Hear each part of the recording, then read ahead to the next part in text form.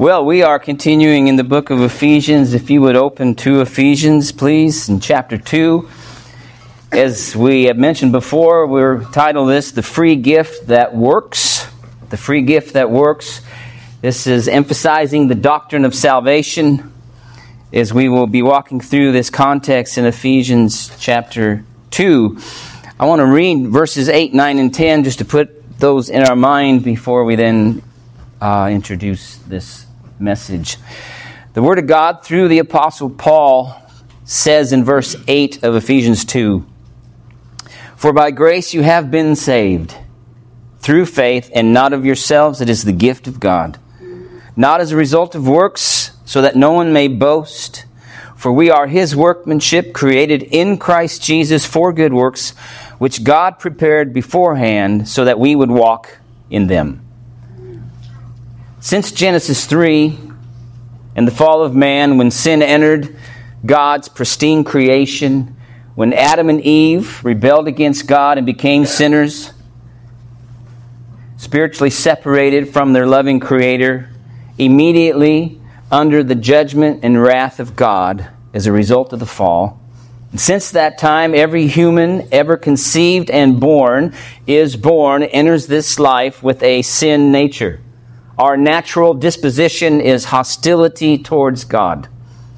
We are enemies of His by nature. We naturally love darkness and not the light, which is Christ. We are born slaves of sin, slaves of the devil.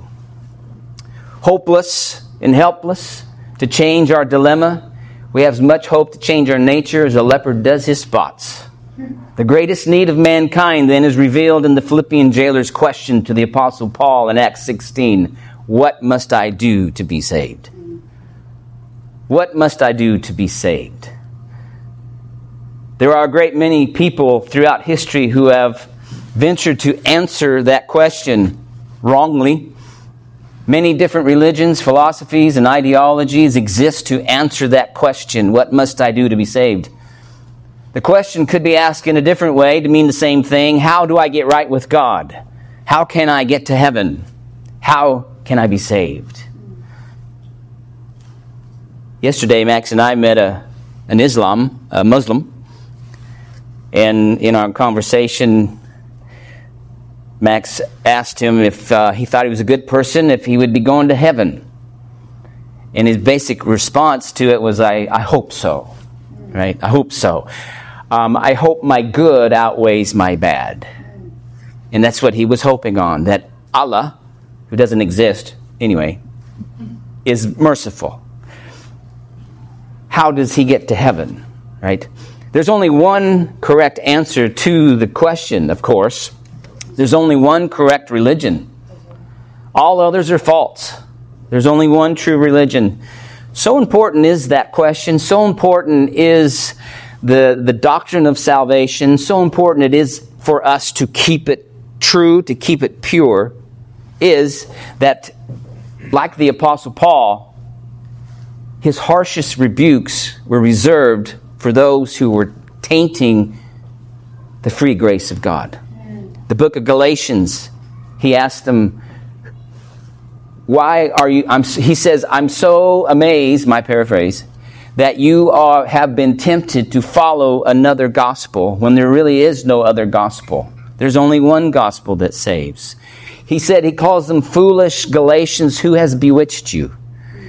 His harshest treatment, his harshest rebukes were against the Galatians, when I would have thought it would have been against the Corinthians and all their licentiousness and their pride. But he doesn't rebuke them in the way he does the Galatians, because apparently the Corinthians didn't taint the free grace of the gospel.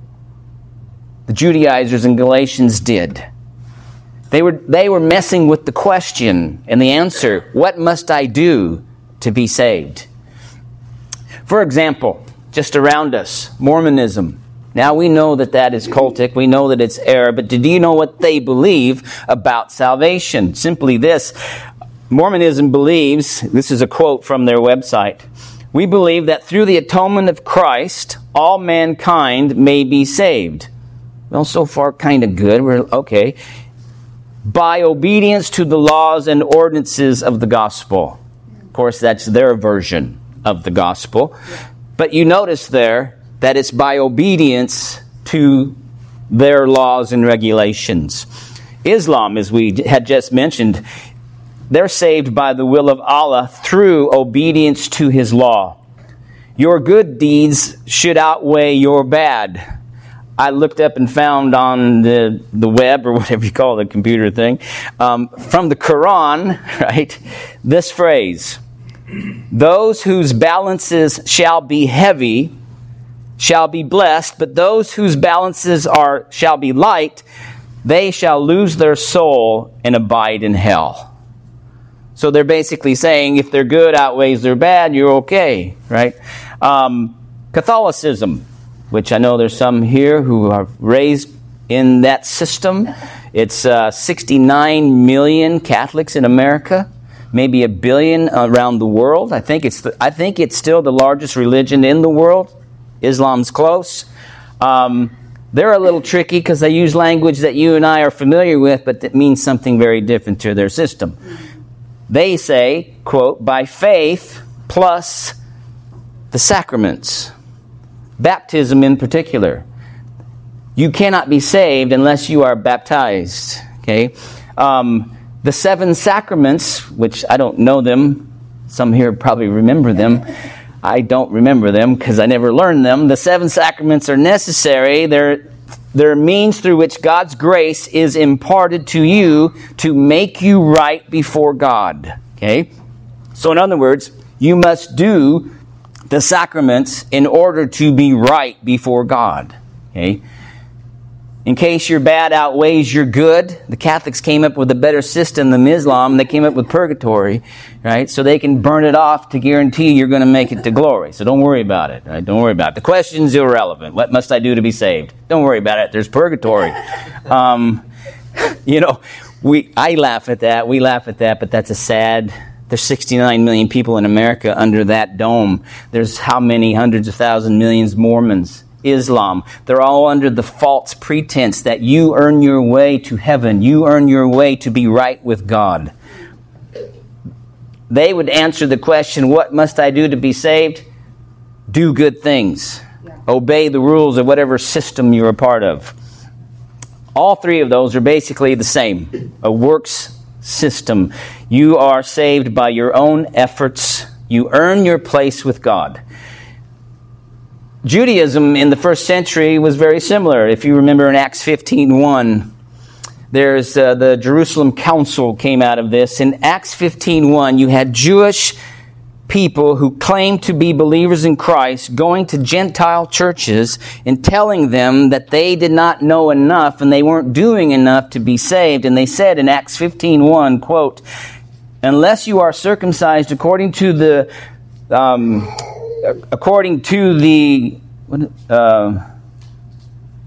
custom of Moses, according to the custom of Moses, you cannot be saved. In verse 5 of Acts 15, they were directing them to observe the law of Moses. They're talking to Christians, telling them that you must add to your faith what you say you believe. You must add to that the works of the law of Moses, or you can't be saved. Okay? That's what Paul was addressing in Galatians so strongly, so harshly in his rebuke to the Galatians, is that they were bringing works into faith, into grace, and saying you can't be saved unless you do these things. It's not enough, they would say, all those systems we've mentioned so far. It's not enough to believe. You must add to that.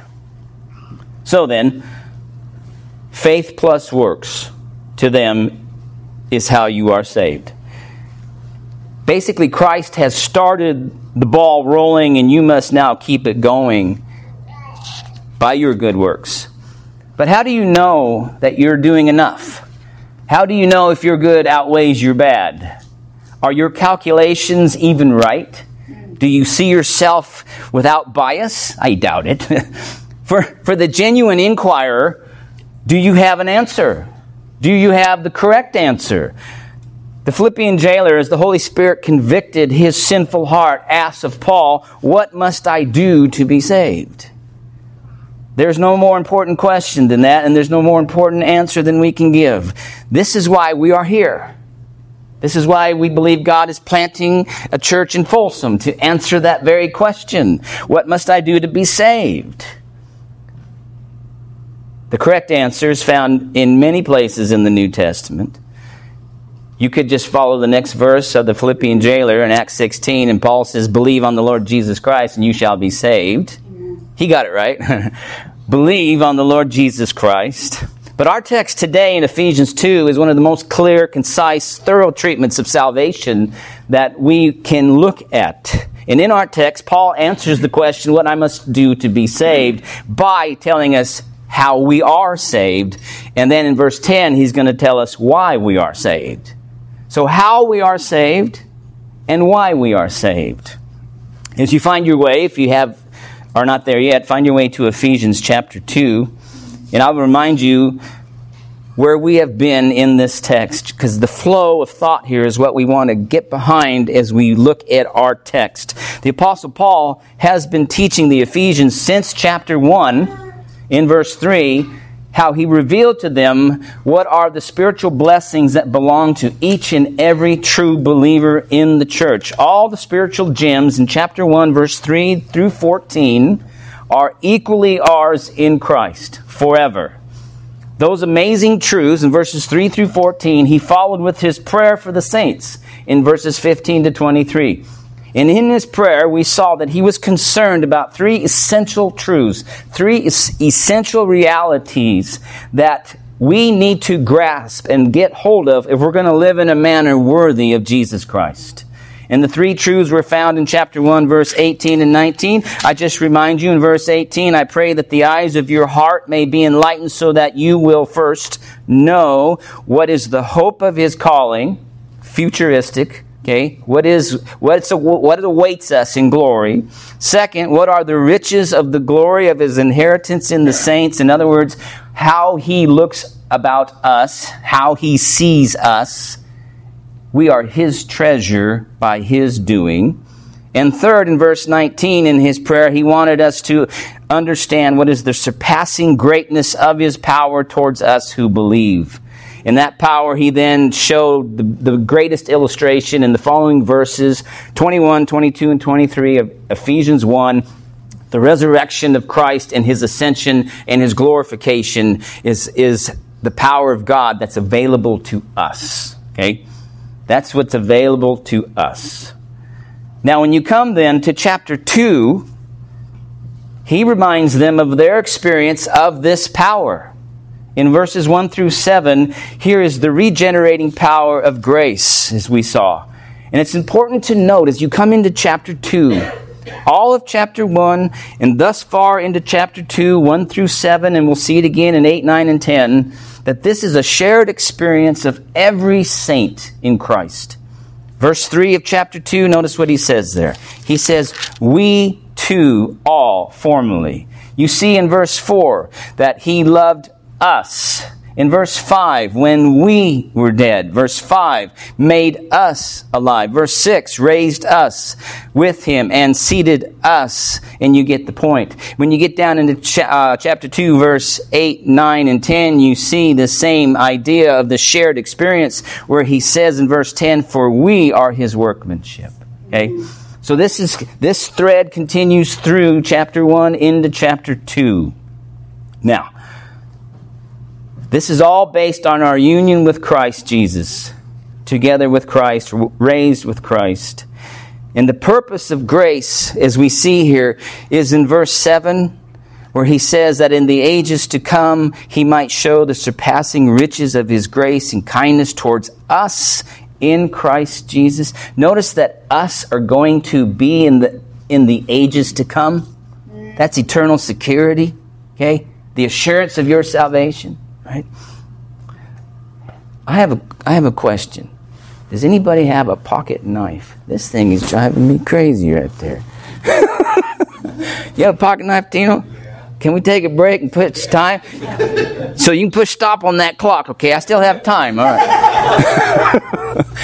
This thing just was driving me crazy.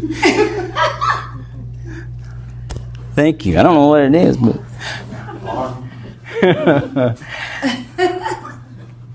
I'll tell you we can push go. I'll get my thoughts back here.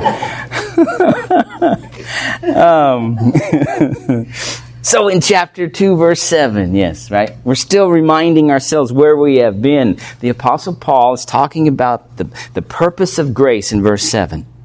And it is that God would glorify himself by showing grace to us in the ages to come. And notice the us is a carry-on from those who were once dead. Right? So historically, the us in verse 7 are the us's of verse 6, 5, 4, 3, 2. Okay? On into chapter 1. So us here, we are included in verse 7. So how secure are you? Very secure. Very secure, because he says the surpassing riches of grace and kindness towards us. What if you're not there? That's not a true statement then. You're going to be there. Don't worry about it if you're in Christ. Okay. So the purpose of grace is that he would receive glory there. Okay. Now that brings us to our text in chapter 2, verse 8 through 10. Okay. Now here Paul reminds them of how they were saved. In verses 8 and 9, he reminds them how they were saved. And why they were saved is verse 10. In reminding them of these truths in verses 8, 9, and 10, he keeps them from straying off into pride and self-reliance and error, the Galatian error. You could start well, but not finish well. Okay? You could start under the umbrella of grace and be polluted by false teaching and end up in a works system. Okay? Galatians, Peter, Barnabas even fell prey to the hypocrisy. Okay? Amazing. So then, as you come to verse 8, he continues the thread of grace here, and he finishes in verse 10 with good works. In verse 8, he's talking about salvation. In verse 10, I would say, just because preachers like S's to stay S's, he's talking about sanctification. Right? So verse 8 and 9 is salvation. Verse 10 is sanctification. In verse 8, he's talking about the free gift of God. In verse 10, he's talking about the work of God. Therefore, the title of our sermon, right? The free gift that works. So then, look at verses 8, 9, and 10. And let's remind ourselves how we were saved, so that we can tell others how they can be saved and stay pure to the gospel. Verse 8, notice what he says. For by grace you have been saved through faith, and that not of yourselves, it is the gift of God. Notice how it starts here. It starts with for. Okay? He then is explaining why, verse 7. In other words, the eternal praise of God's grace is because of the grace that saved us. In other words, the extraordinary grace that God will demonstrate in the future, verse 7, is then the verse in verse 8, the very grace that saved us. Okay? So the grace he's talking about in verse 7 is why we should praise, why God's grace is being demonstrated in verse 7 is because verse 8, it's by grace you have been saved. Okay?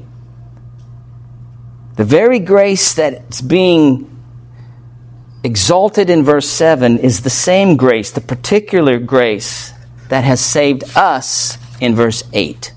Okay? There's a definite article before the word grace in the Greek text that's not shown in the English, and you got to be careful of this sometimes, but I just want you to know exactly what's here, okay? The emphasis of Paul is the grace. What's the grace? Speaks of a particular grace as opposed to just grace in general. The grace, that takes you back to verse 7. The very grace, the surpassing greatness of grace that's being exalted in verse 7, that's the same grace, the grace that has saved you. Okay? All right. So there's the continuity there. And he says, if you look at verse 8, for by grace you have been saved. I want to, though it's not emphasized here, I want to make a point to put it for us. It's by grace alone. It's by grace alone that you have been saved. Okay? And so then, and remember that grace is an aspect of love. Last time we were together, we said love is like a diamond and it has facets on it, which would include like kindness and grace and mercy. Okay? So then, grace is interchangeable with mercy for the most part and interchangeable with love. But there are particulars to the word. Like grace, we know, is unmerited favor. We know it's undeserved kindness.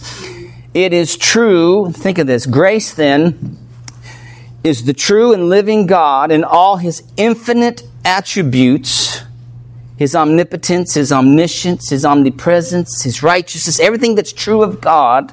Think of this. Is directed towards you favorably. That's grace. All of God is directed towards you in a favorable fashion.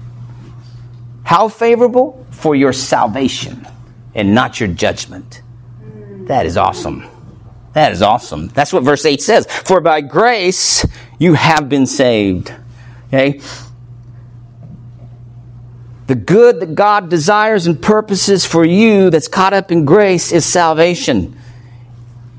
And again, it's grace alone. And that's one of our emphasis of Folsom Bible Church. Isn't it one of the things we stand on? That salvation is by grace alone, the 5 solas. Right? By grace alone. Grace solo. It is the grace of God alone that you have been saved. In verse 8, notice again, by grace you have been saved. Notice the tense of the verb, you have been saved. And just in your English, what comes to the surface in your thinking? Past tense. It's at least past, right? The Greek text is perfect passive, okay? Grammar's life. Grammar's life. We're grown up here. We need to learn grammar. Greek grammar's life. God communicated through the written word, so grammar matters, okay? We're not postmodern. Perfect is a past act that was completely done, finished, tied up, the bows on it. And the result of that past act is ongoing results. So that you are in a state of being saved. Passive means you had no part in it. Passive means the subject received the action. It's not active, it's passive. Okay? By grace alone, you have been acted upon by God, and that is, you were saved by God. You just received it. You were acted upon. Grammar matters. Right? The cults do not teach that. Mormonism, Islam, Catholicism, Judaism does not teach what we just said. But New Testament does. Right? I'm going to go with the New Testament. Look at the word again in verse 8. You have been saved. Oh, I just love picking up words and looking at them. So if you can get in your mental, your sanctified imagination and pluck that word out of its setting, punch it up and you look at it. Saved. The Greek term is sozo. So what? Well, it doesn't just mean saved. And I'm saying this because sometimes we're so Christianized, we've lost track of what salvation means. To be saved. The Greek word can mean rescued or delivered. Rescued or delivered. Okay? In fact, it's used in Matthew 8:25. Just listen to this, and you can turn later. But Matthew 8:25, you remember the Lord's asleep in the boat with His disciples, and the waves are coming in and filling the boat, and they start getting afraid. Think of what it takes to scare a fisherman. A lot more than it would take me. Cowboy on the water, right? So you got a fisherman who's afraid that they're going to die. That's how radical the storm was. And Jesus is asleep in the bow of the boat. Oh, and it says in the text that they woke him up and said, "Save us, Lord. We are perishing." That word saved is the same word used in Ephesians 2:8. The word perishing is used in Luke 19:10. Zacchaeus, right? Listen to Luke 19:10, where it says that the Son of Man came to seek and to save that which was lost. That's the same word that is used in Matthew when they said, "We are perishing." Okay? So it's used in a physical sense to literally be rescued out and put on safe ground. And it's used in a spiritual sense of being rescued out and put on safe ground. Yeah? So we have been already fixed in a condition of rescued, of deliverance. And it was done to you, right? It was done to you. This is why it's grace. And then we have to ask the question then, what is the spiritual danger that we were rescued from?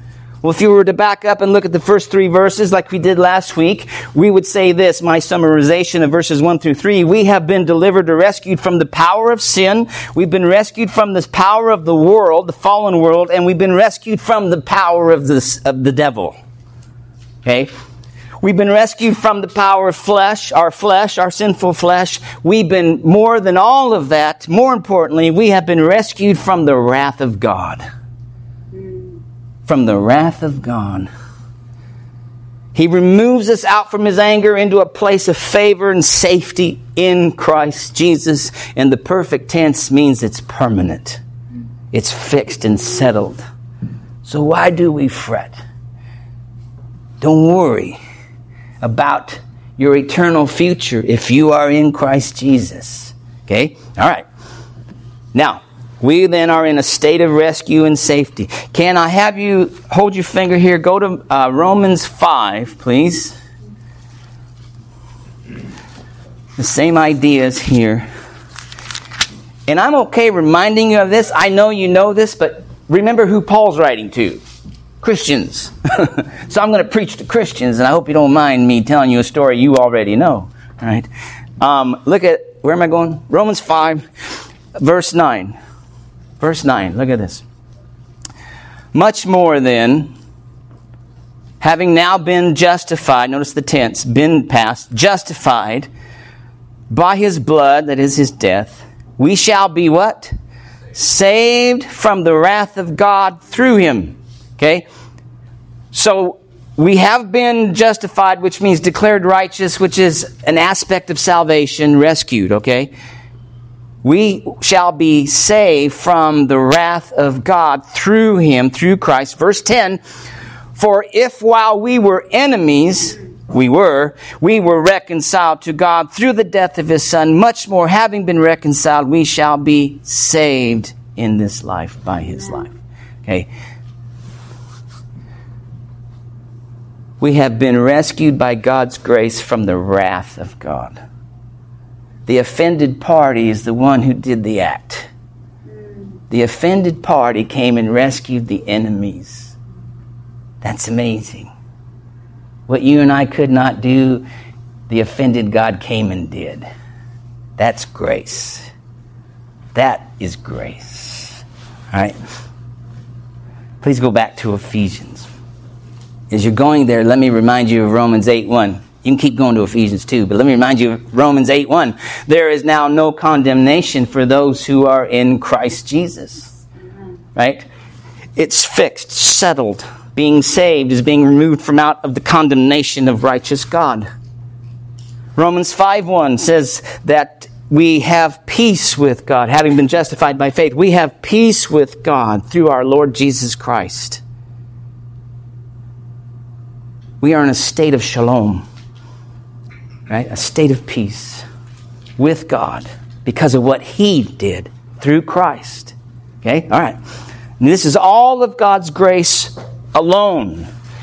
And since it is by God's grace alone, while we were yet in unfavorable condition of sinful, sinner, rebel enemies, now that He's made you right with Himself by rescuing you and reconciling you to Himself, are you now unsafe?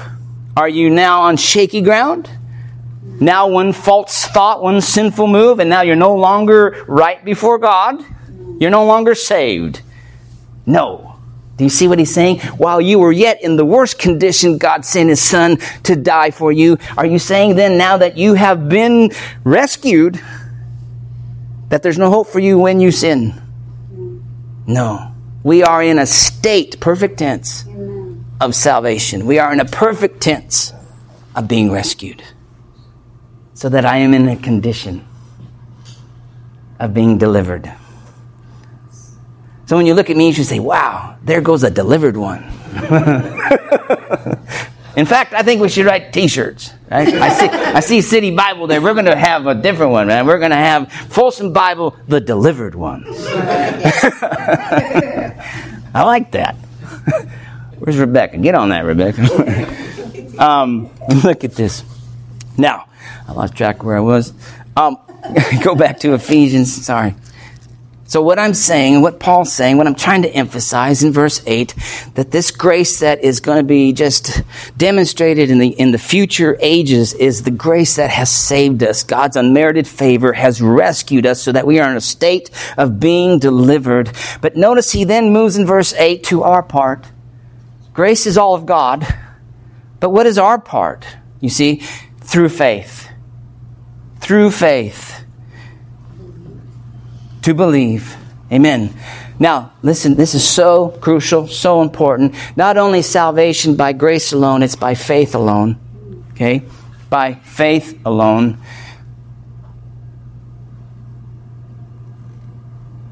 Grace has done the act required for the rescue in the death and burial and resurrection of Christ. It becomes mine, it becomes yours when you believe. Okay? Not before. Yes, we're chosen beforehand, but you know what? You're not saved until you believe. Though Paul doesn't state it here, the scripture is very clear that our faith is in Jesus Christ. Okay? Now I say that because faith is thrown out there, and it's just faith to have faith. Just believe. You just got to believe. What does that mean? I mean, football players say that. You just got to believe in yourself. That sounds horrible, right? That's shaky ground, right? That's a millstone around your neck. You're trying to swim across the ocean, right? Scripture always puts as an object of our faith Jesus Christ. Our faith is in Him, okay? Though He doesn't put it here, it is from all Scriptures we know that grace has saved us, have been saved through faith. Faith in Christ. Faith in the substitutionary atoning death, burial, and resurrection of Jesus Christ. That Jesus Christ, okay? Everything about Him and everything He's done. You believe as you learn, but the object of your faith is Christ Jesus. John 3:16, for God so loved the world that He gave His only begotten Son so that whoever works really hard. No, what's it say? Whoever believes in Him. Not just believes in Him. Okay? Shall not perish. There's our word for death. There's our word for save us, Lord. We're perishing. Yes. The one who believes in Christ shall not perish, but have everlasting life. Okay? The object of our faith is the Lord Jesus Christ. Now, if you'll let me, you know how we are. We got to pick up a word. So I'm going to pick up the word faith, and I'm going to spend a lot of time here, but I just want to make sure we get this in our brain. Pick it up and look at it, faith, okay? And go to Hebrews 11, because we've been here before. I just want to touch it and then move on. But it's worth noting, because if this is so important for salvation, I need to know what faith is. I need to know what it believes, what it means to believe in Christ, okay? What must I do to be saved? Absolutely nothing. You just believe. Look at what it says in 11:1. Now faith is the assurance of things hoped for, the conviction of things not seen. Okay, now look at that just real quick. Faith is the assurance, the assurance of things hoped for. Hope for is something future. It has no substance to it because it hasn't yet arrived. Do you know what I'm saying? I've made you a promise of what I'm going to do tomorrow, but there's no substance to it because it hasn't happened yet. It hasn't shown up yet. Faith in what God has promised is to act as though it has come. It has already taken manifestation. It has already, your faith is taking God's future promise as though it's already happened. That's how sure it is, you see. Faith is the assurance of things hoped for, the conviction of things not seen. So when John 3:16, For God so loved the world that he gave his only begotten Son, that whoever believes in him, faith would be take the promise that God has in John 3:16 as though it's already happened. You're so certain that you have placed your trust, your faith into Jesus Christ. And you're not working for your salvation, you're believing him. You're convinced, so convinced you're just resting in him, in his finished work. Go from there to Romans 4, please.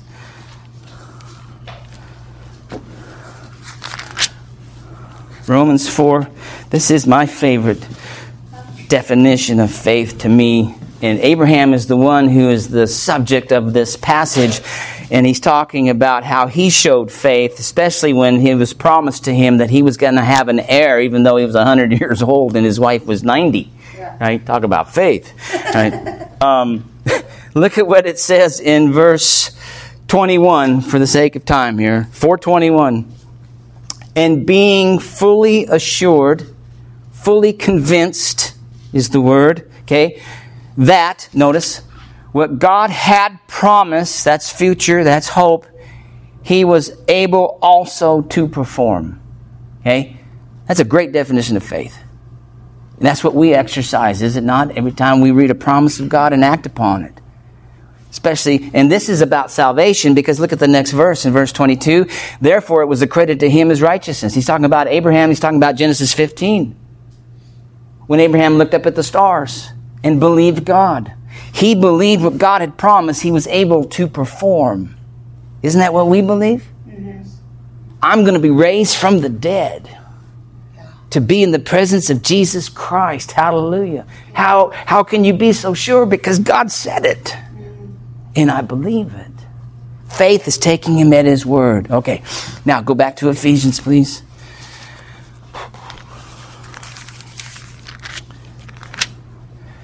By grace you have been saved through faith. Okay? It's convinced of what God has promised he will do. It's taking God at his word. A better word, I think, for faith would be our English word trust. Okay? So then, to trust what God says and respond accordingly. Faith is to receive. Okay? Think about it. Faith is to receive. Faith is not a work, by the way, because verse 9 tells us that. Faith is receiving. This is faith. Here's the posture of faith. Okay, Lord, I'm ready to receive what you've promised. Amen. Right? Faith to be saved is to receive what God has promised. Is that true? Well, I hope. Go to John 3. Go to John 3. This is glorious. This is glorious. Can't wait to get there. John 3. He's referencing Numbers 25, I think it is. Or 22. 22. Numbers 22, I do believe. In John 3, verse 14. Do you remember? Here's the background real quick. What's being referenced in John 3:14 as Moses lifted up the serpent in the wilderness. That's Numbers 21. When they were grumbling, complaining against God, God in temporal judgment sent fiery serpents and bit a lot of the Israelites, and thousands of them died. And they came to Moses and said, "Help us. We're dying from snake bites." Moses went to God and said, "What do I do?" And God said to Moses, "I want you to take bronze, metal, not living, and make a snake." I don't know how artistic Moses was, but it probably didn't look much like, I'm just guessing, not much like a snake, but it was supposed to resemble a snake. And he put it on a pole and said, "Put it up in the air." Right? And what, do you remember the stipulation? Who was going to be saved from the snake bite? All those who looked. What's it take to look? Faith. Because God said, how foolish is it to look at a bronze snake and that's going to save you from literal poison in your veins. It's insanity. It's ridiculous. It's stupid. Except God said it. And He did it. Look at what it says, 3:14-15. This is glorious. So in the same way Moses lifted up the serpent in the wilderness, even so must the Son of Man be lifted up. Dude, So that whoever believes in him, notice in him, will have what? Eternal life. That is the greatest, to me, 2 verses on faith that I ever seen. To just look. There's no effort in that. You don't add to what Christ has done. You don't polish up the bronze snake. You just looked, you just look. Right? Because God said look. So you got that figured out. And then verse 16 says what? For God so loved the world. Do you see where he's going? In the same way that God lovingly provided the bronze serpent to save those foolish Israelites if they just would look, Jesus Christ is the provision of God's love to be also lifted up to save those who will look. By grace you have been saved, rescued, and delivered through faith, through trust. You just look to Christ. Just look to Christ. Go to Galatians 2, please. Galatians 2. Paul's going to emphasize this. I'm going to show you what you already know. I know you know this so well, so we're going to go through it fast. 2:16 of Galatians 2. Nevertheless, knowing that a man is not justified by works of the law, but through faith, notice the object, in Christ Jesus, even we have believed in Christ Jesus, so that we may be justified by faith in Christ and not by the works of the law, since by the works of the law no flesh will be justified. Do you think he's having trouble communicating what his point is in verse 16? Look at verse 21. I do not nullify the grace of God, for if righteousness comes through the law, then Christ died needlessly. That's how important it is to defend faith. Salvation is by grace through faith alone. And faith is just to look. Just look. Just look. Oh, I don't think it's that easy. You're preaching licentiousness and cheap grace, preacher. Really? Ask the thief on the cross how he was saved. He couldn't even break his arms loose to do something, man. He was stuck. Was he saved? Yes. Well, according to Jesus, he said, today you'll be with me in paradise. That's where I want to be. That's where I'm expecting to go. Right? And remember, the thief on the cross looked over the guy who's also nailed and said, remember me when you come in your kingdom. Just think about what he's saying, meaning by what he's saying.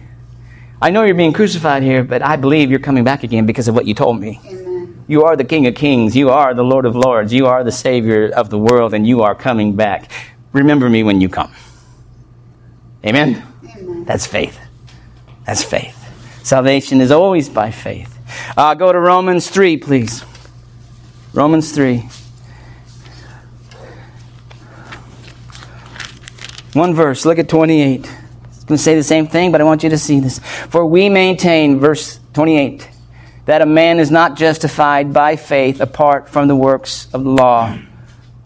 Or is God the God of the Jews only? Is he not God of the Gentiles also? Yes, of the Gentiles also. Since indeed God who will justify the circumcised by faith and the uncircumcised through faith is one.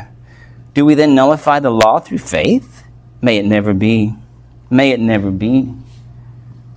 Faith is the means by which to receive salvation, that which Christ has accomplished. Go to Philippians 3 real quick. Please, Philippians 3. Just to show, this is obviously everywhere, and I'm just highlighting some of my favorites here. In Philippians 3, look at verse 9. The Apostle Paul writes there from his same prison cell that he's writing Ephesians from, and he says, verse 9, I may be found in him, not having a righteousness of my own derived from the law, that's works, but that which is through, notice, faith in object Christ, the righteousness which comes from God on the basis of faith. It's over and over and over. It is the gospel. It is worth dying for. It is worth defending. It is something you're going to work hard to defend. Believe it, that Christ came and died, was buried and resurrected, and you look to him. And you receive the blessings and the benefits of what he has accomplished. You don't add to it, you receive it. That's glorious. Absolutely glorious. Now, if you go back to Ephesians 2,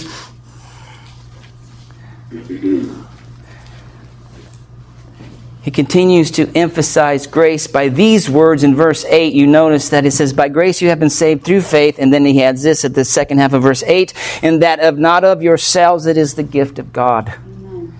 There's debate on whether he's talking about faith is the gift of God or salvation is the gift of God.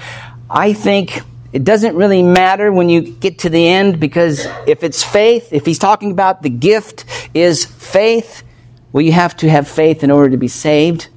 If he's talking about salvation, it's the whole enchilada is gifted to you. Either one, right? I think it makes more sense to me, and even grammatically, that he's talking about salvation, because salvation is the subject here. We have been saved. That is the gift of God. And I think that is because verse 9 says, not of the result of works. What's not the result of works? Salvation. You see? So the gift that he's talking about in verse 8, I believe, is salvation. Okay? Notice then what he says. Salvation is grace through faith, and it didn't come from you. It didn't start with you. It's not of yourself. It didn't originate with you. It's a gift. A gift. Think of this. A gift from God. A gift like any other gift. You just receive it. Your birthday was the other day. Praise the Lord. And I'm sure Vitalik had a gift for you. Even if it wasn't packaged, it was something, right? And it was something for you. And you worked really hard to earn it. Oh, hold on, Vitalik. I won't open it until I shovel the backyard. Right? That's kind of offensive to the gift giver. Right? It's no longer a gift. Do you see? He uses language that we all understand. Yeah. It's a gift. What do you do with a gift? You just receive it and you give thanks. Oh, thank you for the gift. Salvation did not come from man, did not come from us. It did start with us. In fact, remember, before we're saved, we're in verses 1, 2, and 3. Mm-hmm. Enslaved to sin and the devil and the world. There's nothing good comes from you in that condition. It can't. Not only are you powerless, you don't have the desire because you love darkness rather than light, you see. But this is a gift, and salvation is given to you. This is fascinating. I love it. I love it. I love it. I said, yes, Lord, you can give me any gift you want. I receive your gift. Right? I received your gift. So then, look at here in verse 8. He says, through faith and not of yourselves, it is the gift of God. Salvation's given to you. Verse 9, he continues to emphasize grace, but comes at it from a negative side of things when he says it's not a result of works. Salvation is not a result of works. No human effort whatsoever. Your works, your deeds, when you were unconverted, are nothing but filthy rags. Before you're converted. Amen? Amen? Jeremiah says it very clearly. Isaiah says it very clearly. That we can do no good, Romans 3 says. Right? There's none righteous, no, not one. So then, of course it's not the result of works. But isn't it fascinating? He has to tell these Christians. He has to tell us, to protect us, to keep us on the straight and narrow path of grace through faith. It's not of works. Don't forget how you were saved, brother. It was nothing good in you and nothing you did. You see, it was given to you. You see, yes. Even faith's a gift. I mean, we're not denying that.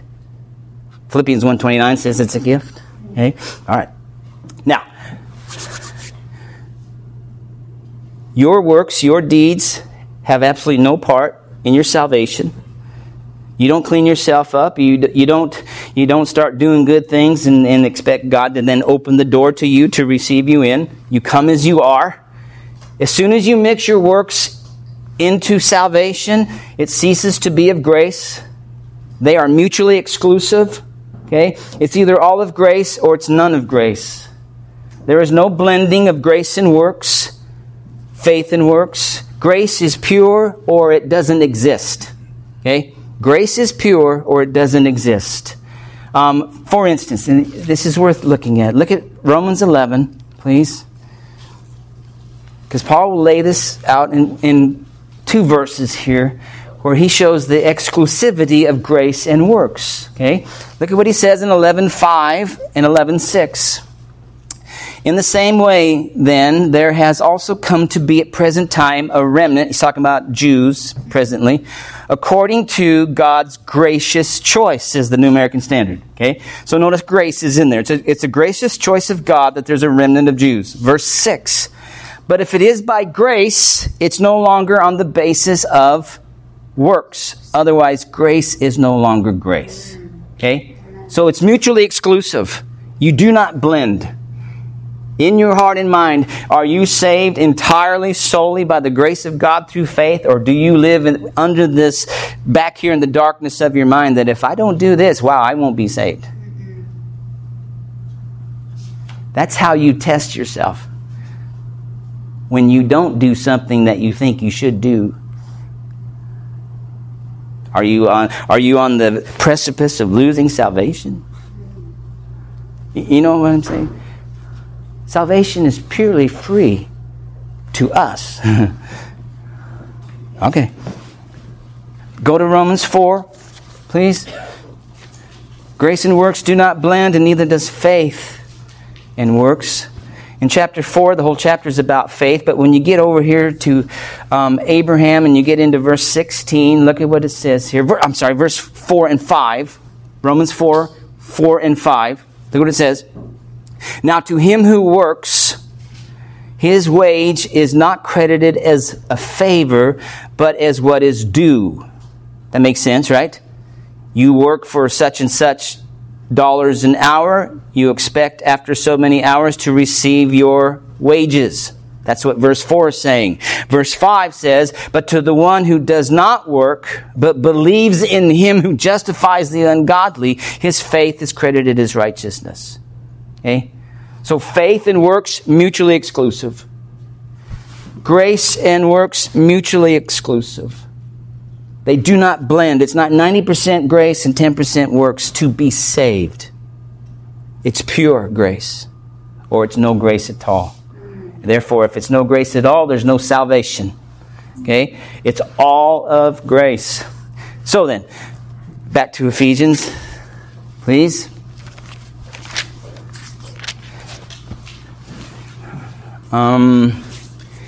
Verse 9, not as a result of works.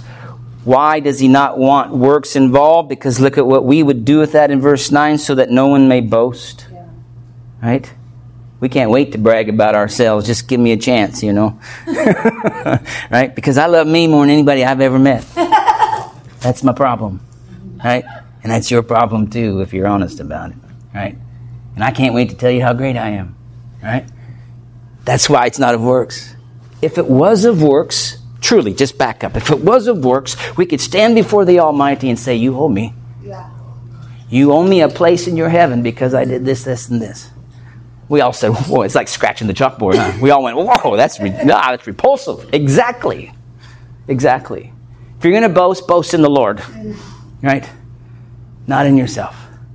Grace keeps us from boasting. Do you see part of what Paul's doing here is protecting the church from bragging wrongly, boasting, staying in a humble, submissive posture because we recognize and live under the grace of God. You see? Amen. Look at verse 10. This is amazing. So how we're saved is verse 8 and 9. Why we are saved is verse 10. Because Paul goes on. It's not enough to just be delivered and rescued. But he rescued you and I for a purpose. And look at what it says in verse 10. It starts with 4, so he's explaining something again. For we are his workmanship, created in Christ Jesus for good works. This is absolutely amazing. 4, he's explaining, coming off of verse 9, why we shouldn't boast is because we are his workmanship.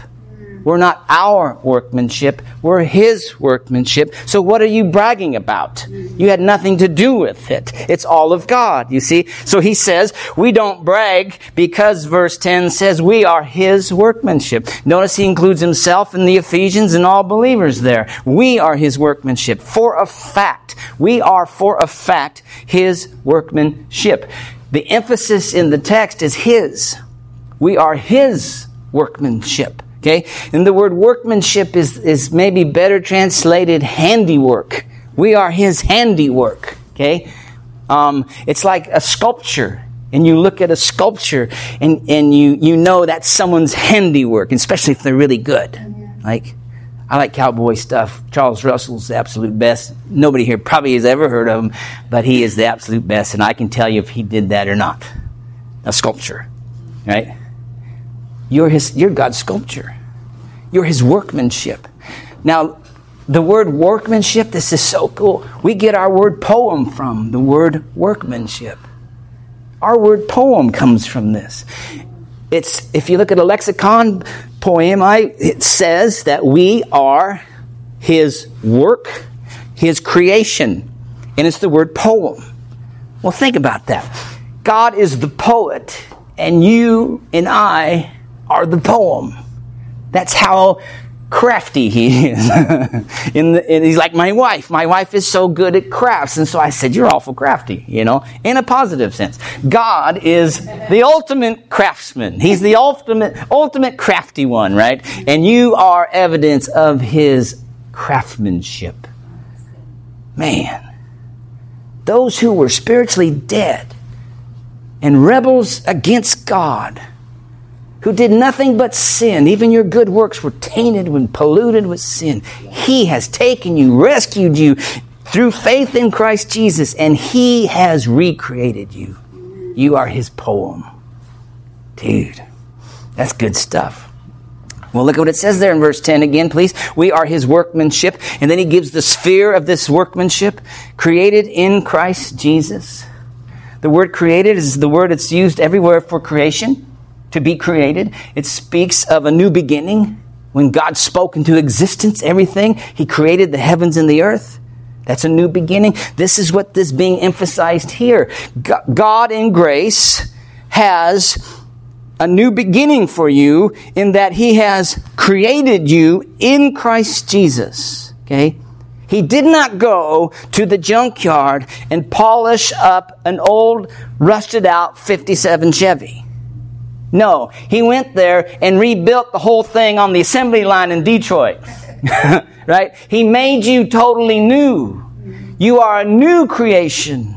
This is emphasizing the new creation in Christ. The new nature. The renewed mind. You see, created in Christ. Just is, think of this. He's emphasizing the creatorship of God. By saying this, that we are His workmanship, created in Christ, our mind goes back. The one who spoke into existence everything, the one whom the Scripture says all of the heavens and the earth are the work of His fingers and the work of His hands. Psalm 139 says He knit us together in our mother's womb. We are originally in this creation the handiwork of God, but sin has tainted the original handiwork of God. In Christ Jesus, when He rescued us, He's restoring us into Christ's likeness. He's restoring us more into the image of God. He's recreating you. And the goal of that recreation, the goal of His work in your life as a believer is verse 10 says, for good works. Dude. So He doesn't just save us and leave us alone. He saves us for a greater purpose. Now look at this and think with me here.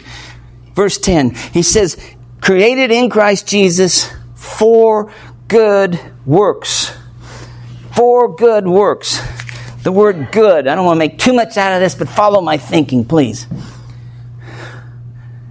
Good is defined by an act that's beneficial for another. Simply. An act that's beneficial for another. Okay? It blesses them. It makes them happy. Just put that umbrella, okay? Could I not place that definition under the umbrella of love? If you're doing good for someone, are you not also loving them? So like grace and like mercy, you have a part of love is good. Good works. Okay, now follow my thinking, right? God is recreating us in Christ. He's the sphere. He's the atmosphere of this recreation. He's the goal of this recreation. This new nature is being conformed daily into the image of Christ. What did Christ do? Every time he did something, was it not good? In fact, Acts, I think it's Acts 5. I'm sorry, my mind's on a tumbleweed over here. It says that Jesus did around and did nothing but good. When he healed people, when he gave sight to the blind, was that not good? And was it not love? It sought the best for the object. Son of David, have mercy on us. And he says, what do you want me to do for you? We want you to give us our sight. Okay. Okay. Good works. Okay, follow the thought. We have been recreated in Christ for good works, for loving deeds. The new nature, the new creation is Christ-like. Therefore, we do things like Christ. We will do that which Christ has done. 1 John 2 says to walk as he walked. It's his life in us and through us. I have been crucified with Christ. It's no longer I who live, but Christ lives in me. And the one, however that goes, tell me. 10:38 is where the did around did good. Listen to this. It's good. Listen to this. Thank you, brother. Acts 10:38. That's why you bring your concordance with you. Sometimes it's Max, sometimes it's a book. Right. Listen to 10:38 of Acts. And you know Jesus of Nazareth, how God anointed him with the Holy Spirit and with power, and he went around doing good and healing all who were oppressed by the devil, for God was with him. Okay? So my point is, when Paul is saying that we have been recreated in verse 10 of Ephesians 2 for good works, he's telling us we've been recreated to do the things that Christ has done. We are to love. We are to love. Is that not the acid test of regeneration? 1 John 4:7. God is love. Let us love one another, for God is love. They will know you're my disciples. How? By how many books you carry around? How will they know that you're a disciple of Christ, says Jesus? Do you remember? Yeah, by your love for one another. Paul says in Timothy that the goal of our instruction is love. Jesus says that the whole Old Testament boils down and hangs on two commandments: to love God and to love your neighbor. That's amazing. Right? And love isn't K-love sentimental stuff. K-love is Christ-like, self-sacrificing, lay down your life for the benefit of another person. That's why we've been saved. That's why he's recreating us. The new nature shows itself in new deeds, new actions. Remember, the background of this is verses 1, 2, and 3. Those who could do nothing but sin and were enslaved to the devil, now he's recreated us. He's rescued us and recreated us to do Christ-like deeds. Wow. 1 John 3, listen real quick. 1 John 3:16, I think it is. Talks about, Lord, show me here.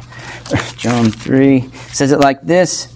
We know love by this, 1 John 3:16 and 17, that he laid down his life for us, and we ought to lay down our lives for the brethren. So Christ is the pattern. And for us who want to super spiritualize that, he goes to the next verse and says, oh, by the way, this is what it can look like. But whoever has this world's goods and sees his brother in need and closes his heart against him, how does the love of God abide in him? Do you see? It's that practical. It's that practical. I'm one of the most blessed guys I know because of Folsom Bible Church. I'm serious. I see this all every day. And I'm the object of this way too much. Way too much. But this is what God has saved us for. And he's recreated us in the image of his Son so that we carry out what his Son began. We're just carrying on what he started. You see? And it's Christ in us, and Christ through us. That's the new creation and the new image. God's image. Until we're fully conformed when we see him face to face. Oh, it's glorious. Absolutely glorious. A couple of places before I quit on you. Would you go to Ephesians 4? You have to see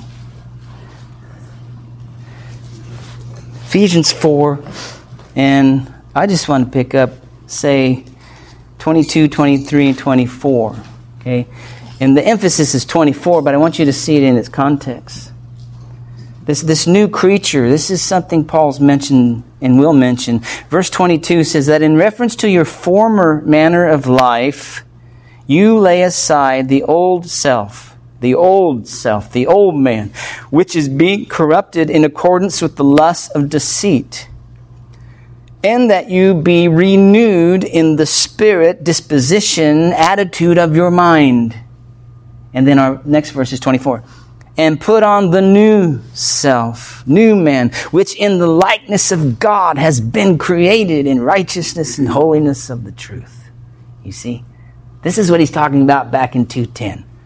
This new nature created in Christ Jesus, God's workmanship, is for the purpose of doing deeds that Jesus Christ did when he walked the planet. It's to love. In Ephesians 5, he continues. Look at 5. I'll just 1 and 2. Look at 5:1. This is a new creature, isn't it? Therefore, be imitators of God as beloved children. Chapter 2 says, I was children of wrath, right? And sons of disobedience. But now I'm a child of God. And he says, imitate God. Well, how do you do that? I'm glad you asked. Look at verse 2. And walk in love, just as Christ loved you and gave himself up for us, an offering sacrifice to God as a fragrant aroma. Christ is the pattern. Christ is the example. If people aren't interested in doing deeds of love for people, then they need to check their pulse to see if they belong to God. Amen. How do you know a fish is a fish? It does the things that fishes do. Right? How do you know a chihuahua is a chihuahua? Because they do what chihuahuas do, and you can stuff them in a hole. Right? How do you know? I don't like chihuahuas. They bite me. Right? But my point is, how do you know what is what? It's their nature. God has changed us. He's recreated us. And how do you know he's recreated you? Because now you start doing the things the new nature does. And you know what's so amazing about that? Is there any guarantees that will happen, or is that just a nice sentimental idea? Well, that's good. Go to Ephesians 2, and we'll finish here. And if my chihuahua thing offended you, get over it. Look at verse 10. It says, for we are his workmanship, created in Christ Jesus for good works. And then look at the next amazing rest of this verse. Which refers to the good works God prepared beforehand. That's amazing. Chasing that word around in the New Testament, prepared beforehand, the basic idea is something that has been done and is ready. It's used in Luke 14 just as an example of a wedding. Everything was prepared and done. The meal was fixed. The tables were set. Everything's ready. And now go invite people to come to the wedding. It's been prepared beforehand. Same language. This is amazing. This is saying that the good works you were recreated for have actually been already prepared by God beforehand. Before he even saved you. Before he even created you. He had things for you to do. And he's guaranteeing it because look at what he says at the rest of the verse 10. He says, so that we would walk in them. They're prepared. The hammer's cocked and ready, man. Boom, right? It's ready to be pulled. Yeah. Maybe not the best illustration. But I am who I am. The good works are prepared already, right? Amen.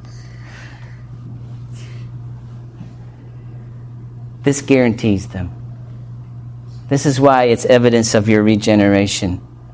This is not a suggestion of God. This is God's purpose in saving and recreating you, is that you would do these works that He's prepared beforehand to do, right? So that He gets all the glory, all the praise.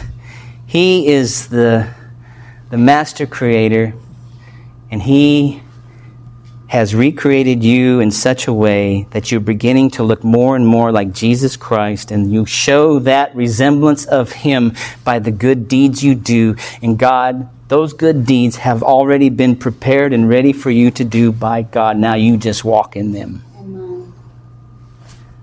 And that's the body of Christ. The body of Christ is filled with these do-gooders. Praise God. I better stop there. I say this.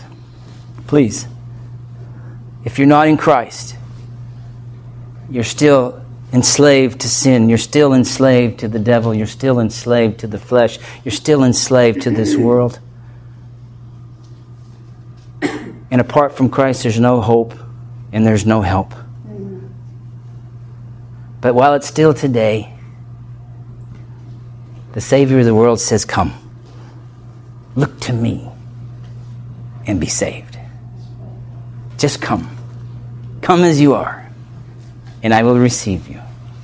Amen? Amen. And then He will change your life to be more and more like Jesus Christ, so that in the ages to come, He might sow the surpassing great riches of His grace. We better pray. Oh, Lord, thank you for your word. Please take my feeble attempt and fill in the gaps. Use this for your glory. Give us a greater understanding of how you saved us and why. So bless us, Lord. May we continue to grow in the likeness of your Son so that you would receive massive glory while we are here in this place. Add to our numbers those you are saving, Lord. Bring them to us, that we might love on them and love them up and teach them your word and watch them grow. We'll give you all the praise and all the glory, for you are worth it all. In Jesus' name, amen.